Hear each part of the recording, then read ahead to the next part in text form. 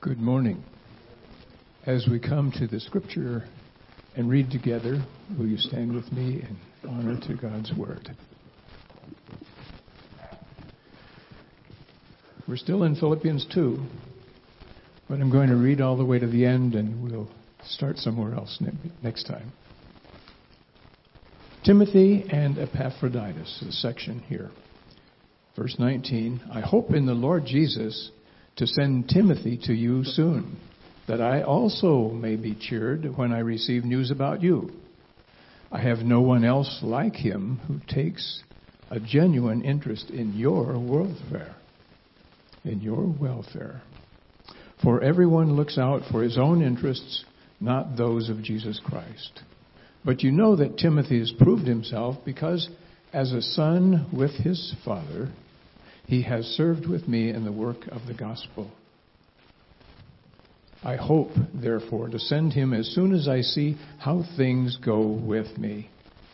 And I am confident in the Lord that I myself will come soon. But I think it's necessary to send back to you Epaphroditus, my brother, fellow worker, and fellow soldier, who is also your messenger, whom you sent to take care of my needs. For he longs for all of you and is distressed because you heard he was ill. Indeed, he was ill and almost died. But God had mercy on him, and not on him only, but also on me, to spare me sorrow upon sorrow. Therefore, I am all the more eager to send him, so that when you see him again, you may be glad and I may have less anxiety. Welcome him in the Lord with great joy, and honor men like him, because he almost died for the work of Christ, risking his life to make up for the help you could not give me. Thank you. The word of the Lord.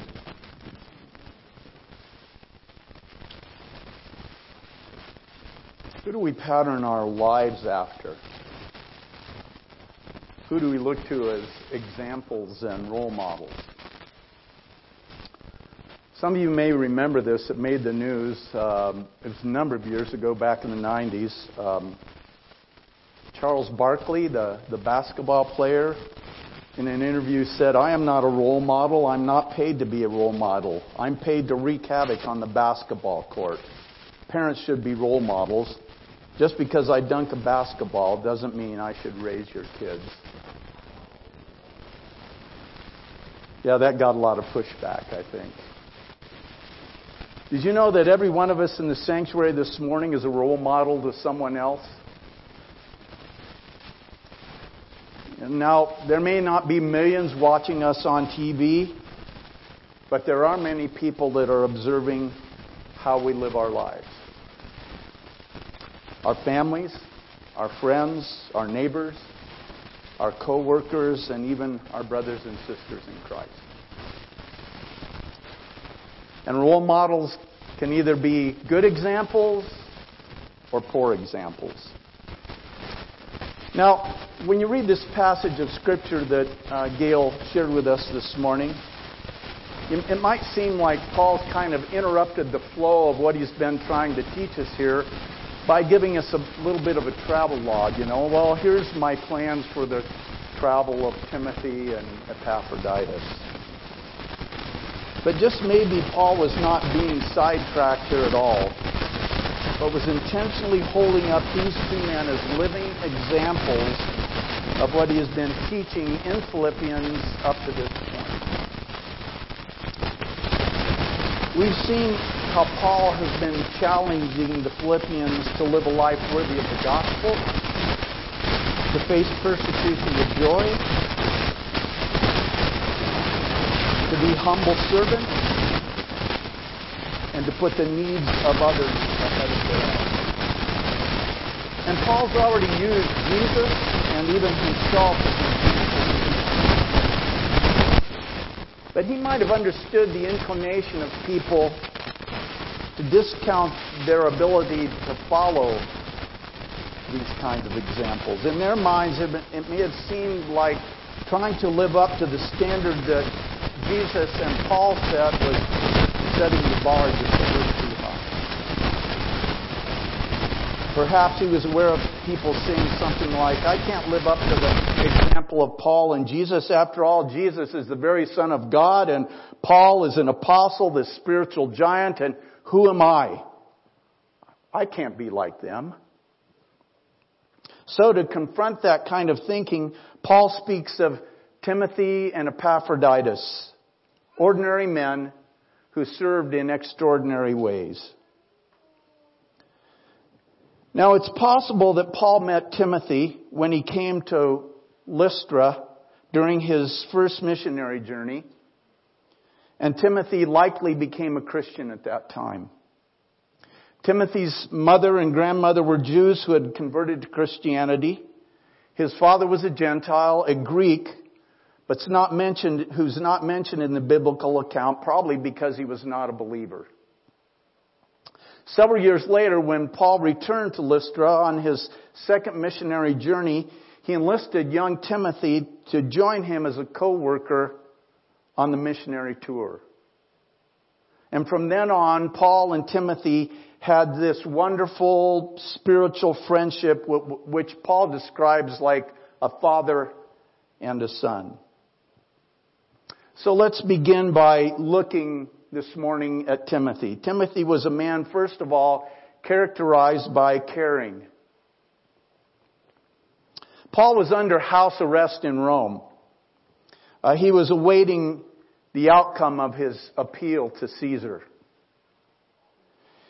He could receive visitors, but he was not free to leave his imprisonment. He wrote in verse 19, I hope in the Lord Jesus to send Timothy to you soon, that I also may be cheered when I receive news about you. Timothy was a young pastor, and Paul was going to send him to Philippi so that he would receive news about how the Philippian Christians were doing. And the reason Paul wanted to send Timothy to Philippi was because Timothy had a caring heart. As Paul wrote in verse 20, I have no one else like him who will show genuine concern for your welfare. Timothy really cared about the welfare of God's people. Apparently others that Paul was acquainted with were concerned more about their own interests and not necessarily the interests of Jesus Christ and others. Well, Timothy cared about the people of Philippi and was concerned about their needs. He was genuinely interested in others. He wasn't just playing a role or seeking some personal benefit. He truly cared about people. And Paul said, in fact, that he had no one like him, which is high praise, considering the many others who partnered with Paul over the course of his ministry. When Augustine, we call him St. Augustine, first became a Christian, his only ambition in life was to live a quiet life, focusing on prayer and the contemplation of God's Word. However, leaders in the church noticed the depth of his spiritual life and asked him to serve as a bishop. So much for the quiet life. From that point on, Augustine focused on overseeing a number of churches in North Africa. Then in 427, the Arian Vandals advanced into North Africa. Genseric, the Vandal king, went specifically after the Christians. So refugees poured into Hippo, the city where Augustine lived.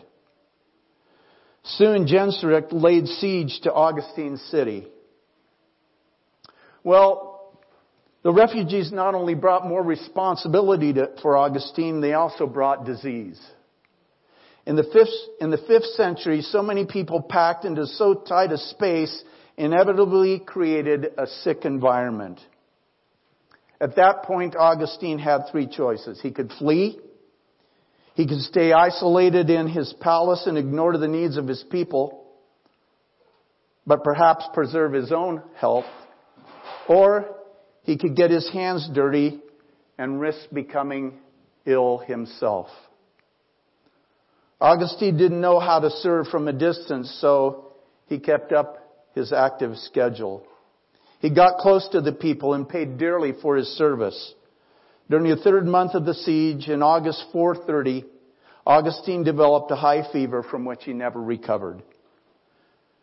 Today, Augustine is considered one of the greatest Christian theologians of all time. But this powerful man of God, whose books Christians still read, gave his last hours ministering to the most basic needs of a frightened flock. He, like Timothy, was a man who genuinely cared for others and was willing to do whatever it took to show that kind of care. And then Timothy was a man who was characterized by selflessness.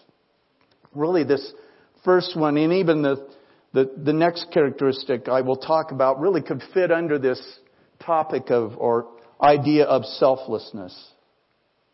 You know, most of us look out for our own interests, and we should do that to some degree. Unfortunately, many look no further than their own interests. Paul said we should look not only to our own interests, we should look to some of our own, but also to the interests of others. And that's where apparently some were falling short. However, Timothy's primary interest was Jesus Christ. His second interest was others. His third interest was himself. Apparently, Timothy, the way he lived his life, embodied that principle, and so should we. A fire broke out during an Air Canada flight from Dallas to Toronto a few years back. The pilot began a dramatic and sudden descent, knowing he had but a few moments to land if any were to survive. As soon as they opened the door for rescue, the whole aircraft, sucking in the oxygen, turned into an inferno. There were some fatalities and some suffered burns, but because of the captain's skill and the crew's commitment, many were rescued. The captain was the last one to leave the burning airplane. He was pulled through the window with his uniform on fire. But he deserved the tearful and heartfelt commendations he received as someone who put others before himself. And that is a description of the kind of selflessness that I believe characterized the way Timothy lived. And hopefully, it's a description of how we live as well. And then, Timothy's life was characterized by consistency. Verse 22, but you know that Timothy has proved himself because as a son with his father, he has served with me in the work of the gospel. Over the course of time, Timothy had proven himself faithful in his service to Christ and the people of God. Paul viewed Timothy with great affection as a father would view his son, and commented that Timothy had served with Paul in the advancement of the gospel. And don't miss Paul's humility here. Timothy was the junior apprentice, but Paul notes how Timothy served alongside with him, Paul, in the ministry of the gospel. Others had come and gone, but Timothy's character was proven by his faithful service in continuing to partner with Paul in advancing the gospel. You know, it's a wonderful thing when someone has been tested and proved faithful in ministry. And Timothy had done exactly that. And he began just like all people begin in an area of service. He was a novice. He was a rookie. But he stuck with it and saw it through. And now Timothy had become a seasoned veteran and was worthy of greater responsibility. And so Paul was going to send him to Philippi. Timothy was a pastor with an excellent character. He had, in the words of Paul, proved himself through his caring, selflessness, and consistency. That's why Paul told us to work out our salvation to work toward maturity and completeness. We need to keep on growing and becoming more experienced so that we can prove ourselves faithful in the advancement of the gospel. See, when it comes to spiritual things, we never retire from our Christian service. Our roles may change as we age, but we must continue to do our part. And then he speaks of this man Epaphroditus. Well, I was typing out this message. Tried typing Epaphroditus about 20 times. So, before we look, though, at the example of Epaphroditus, we need to realize that we know almost nothing about this man except that he was a member of the Philippian church who had become a servant to Paul. And keep in mind that Epaphroditus was not an ordained elder or deacon in the church. He was a lay person who was eager to serve Jesus Christ and His gospel. Epaphroditus was traveling to Rome to be of assistance to a man who was to stand trial before the emperor. In fact, he was to bring a monetary gift from the Philippian church to Paul for his support. You know, there was a real risk in openly acknowledging an association with Paul because of his imprisonment and what might happen after that. And since Rome did not provide for the basic needs of their prisoners, Paul relied on people like Epaphroditus to physically survive. They're the ones who brought food to them. And either during his trip to Rome or while taking care of Paul's needs, Epaphroditus became so ill that Paul became concerned that he might die. But he did not. God cured him. And Paul rejoiced in that, for he said if Epaphroditus had died, Paul would have experienced, he said, sorrow upon sorrow. It kind of gives you maybe a little bit of insight into the burden that Paul carried for the churches, doesn't it? And since all that Epaphroditus could think about when he was ill was the welfare of his brothers and sisters in Philippi, Paul informed the church that he was sending him to them so that they might see that he was better and alleviate their worry. For having a spirit of laying aside his own welfare for the cause of Christ, Paul, did you understand that? For having a spirit, he's speaking of Epaphroditus, for having a spirit of laying aside his own welfare for the cause of Christ, Paul commanded the church to honor Epaphroditus and others that had the same spirit as was demonstrated in his life. Honor this man for what he was willing to do for the gospel. So, Epaphroditus was a man characterized, first of all, by cooperation. Verse 25 of the passage we read this morning, Paul wrote, "But I think it is necessary to send back to you Epaphroditus, my brother, fellow worker, and fellow soldier, who is also your messenger, whom you sent to take care of my needs." So, Epaphroditus was an active servant. In fact, he was what I would call a team player. In relationship to Paul, he was a brother. He was family. Not by blood, but by the Spirit. And because they were family, there was a commitment to love, to care for, and to support one another. In fact, Paul had an appreciation for this family connection. He used the word brother 133 times in his writings in the New Testament. So it was obviously pretty important to him. In relation to the ministry of Epaphroditus, he was a busy worker. He and Paul were engaged in the same task, taking the gospel to whoever would listen.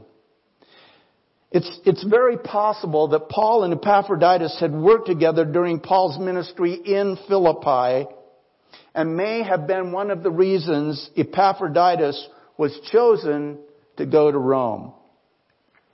And while in Rome, he was engaged in meeting the needs of Paul, who was under house arrest, and as previously mentioned, depended on those who are free to move about to meet his own needs.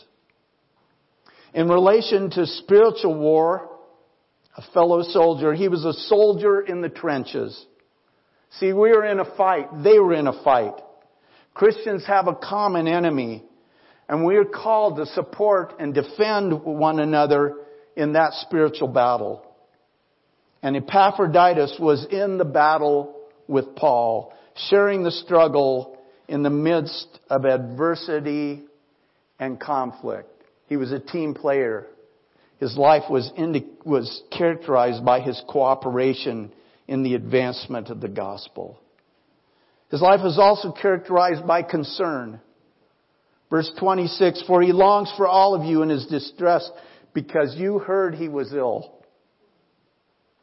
I mentioned earlier that Epaphroditus was a member of the Philippian church, which explains why he had a longing to be back with them. However, at the time Paul wrote this letter, Epaphroditus had again recently recovered from a near fatal illness, although we don't know exactly what ailed him. Nevertheless, what's so interesting here is that he was not distressed over his own illness. What's fascinating is that Epaphroditus was distressed because the Philippians had heard he was ill and were concerned for him. They were worrying about him. They were wondering if he was going to make it. In other words, he was concerned about their concern for him. There's a superficial concern and there is a genuine concern. And it seems that Epaphroditus embodied the latter. He was someone who had genuine concern. Now, superficial concern is easy. It requires no real investment. And we demonstrate it all the time. And we all do it. Hi, how you doing? Not really expecting or hoping for the real answer. Because what we're hoping to hear is fine, and we go on our way. How you doing? Oh, I'm fine. Oh, good. We like it that way because if we really had concern for that person, it might cost us time to listen or actually get involved in this situation or help out in some way. Epaphroditus had genuine concern for those in his home church who had heard about the severity of his illness. So much so that when he recovered, he was willing to make that lengthy and possibly dangerous journey back to Philippi to reassure them that he was well again.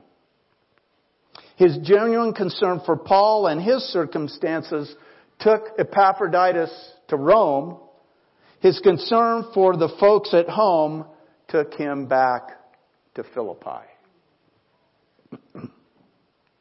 And then his life was characterized, Epaphroditus was characterized by commitment. Verse 27, it says, indeed, he was ill, near to death, but God had mercy on him, and not only on him, but also on me, lest I should have sorrow upon sorrow. Now apparently, and we don't know for sure, Epaphroditus became ill either on the journey to Rome or shortly after arriving. Some commentators think he may have contracted malaria, which was common in the terrain over which he would have had to travel. In any event, it was about an 800-mile journey from Philippi to Rome. It would have taken a minimum of 6 weeks of difficult travel and without the protection of modern medicine along the way. So whatever Epaphroditus' illness was, he was near to death at some point. But God had mercy on him and he did not die. Here was a man that was committed to the advancement of the gospel even at the cost of his own life. He kept on and completed his task. He was persistent in spite of the pain. The cause of Christ came before his comfort, his well-being, his health. In Mark 8:35, Jesus said this, "For whoever wants to save his life will lose it, but whoever loses his life for me and for the gospel will save it."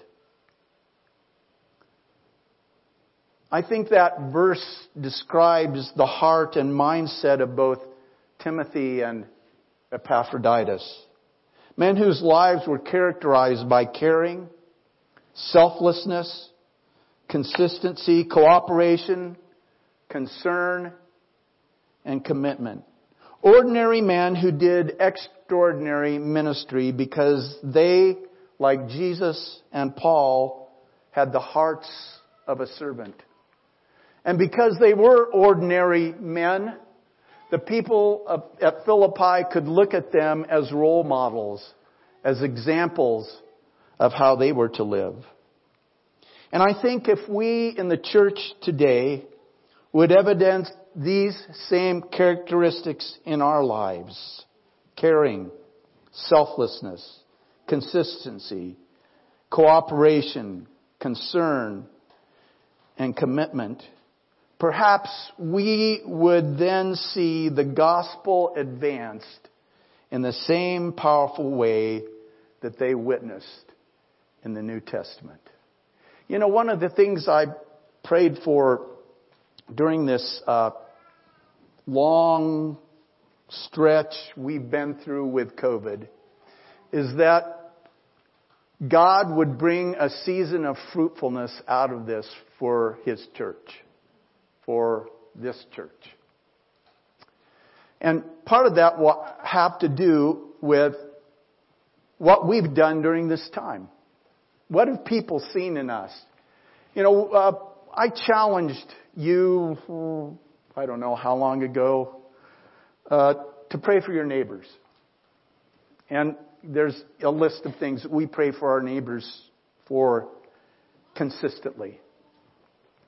And we hope that, and wintertime's tough because we don't see our neighbors out much. Maybe, I don't know if you see yours. We don't see ours out much. Yesterday was a nice day and it's like, hey, we haven't seen you. You know, we were waving at our neighbors and talking to them. But one of the things that Julie and I pray for is they will see in us during the COVID-19 pandemic and the fear and the worry and the concern and all of that that's gone on, a whole different attitude. And as we interact with them in our lives, some of the very qualities, characteristics that were demonstrated by these two ordinary guys. See, it's those kind of things that people see in us that are qualities of Jesus Christ that make a difference when we interact in the world where we live. Amen? And then that serves to advance the gospel. Julie, she's nearly divine, so Julie was reading this morning that there's an increasing number of nuns in our culture. N-O-N-E, nuns. Did I say that right? N-O-N-E. S, nuns. Those are people who claim no religious affiliation of any kind. We're just, you fill out those forms sometimes that say, are you Christian or Protestant or Catholic or Muslim or da-da-da? None. They have no affiliation. We got a huge challenge before us in the culture we live in. And that non-affiliation explains why we have some of the issues we do, I think. So it's so important that like these men who lived godly lives in their culture in that day, we live godly lives in our culture in our day and point people toward Jesus. Will it be easy? No. Does it take courage? Yes. Does it take consistency? Yes. But guess what? See, it was the cross that made all the difference in these guys' lives. It was the cross and then the gift of the helper that allowed them to be the men they were and allows us to be the people God wants us to be in the world where we live. Amen. Father, thank you for the example, the godly example of these two men, Timothy and Epaphroditus, who had such an important role to play in the early church and even in Paul's life. Made such a difference. In fact, such a difference that their names are recorded in Scripture for us to read over 2,000 years later. And I don't know that our names will be written down anywhere except in the Lamb's Book of Life and in the record that you keep, which really is the most important place for them to be written down. But the fact that, we don't get any kind of earthly recognition doesn't or shouldn't make any difference. What's important is that we have our priorities right. And it's about Jesus first, others second, and me third. That we live a life of servanthood like these men lived. Ordinary men who, because of the power of Christ at work in their lives, did extraordinary ministry. May we be challenged by that as we go from here and live our lives in the place where you've put us in our world for your glory and honor and the advancement of the gospel. And we pray all of this in the strong name of Jesus. Amen. Well, God bless you. Thank you for being here today. Go in His grace and peace. You're dismissed.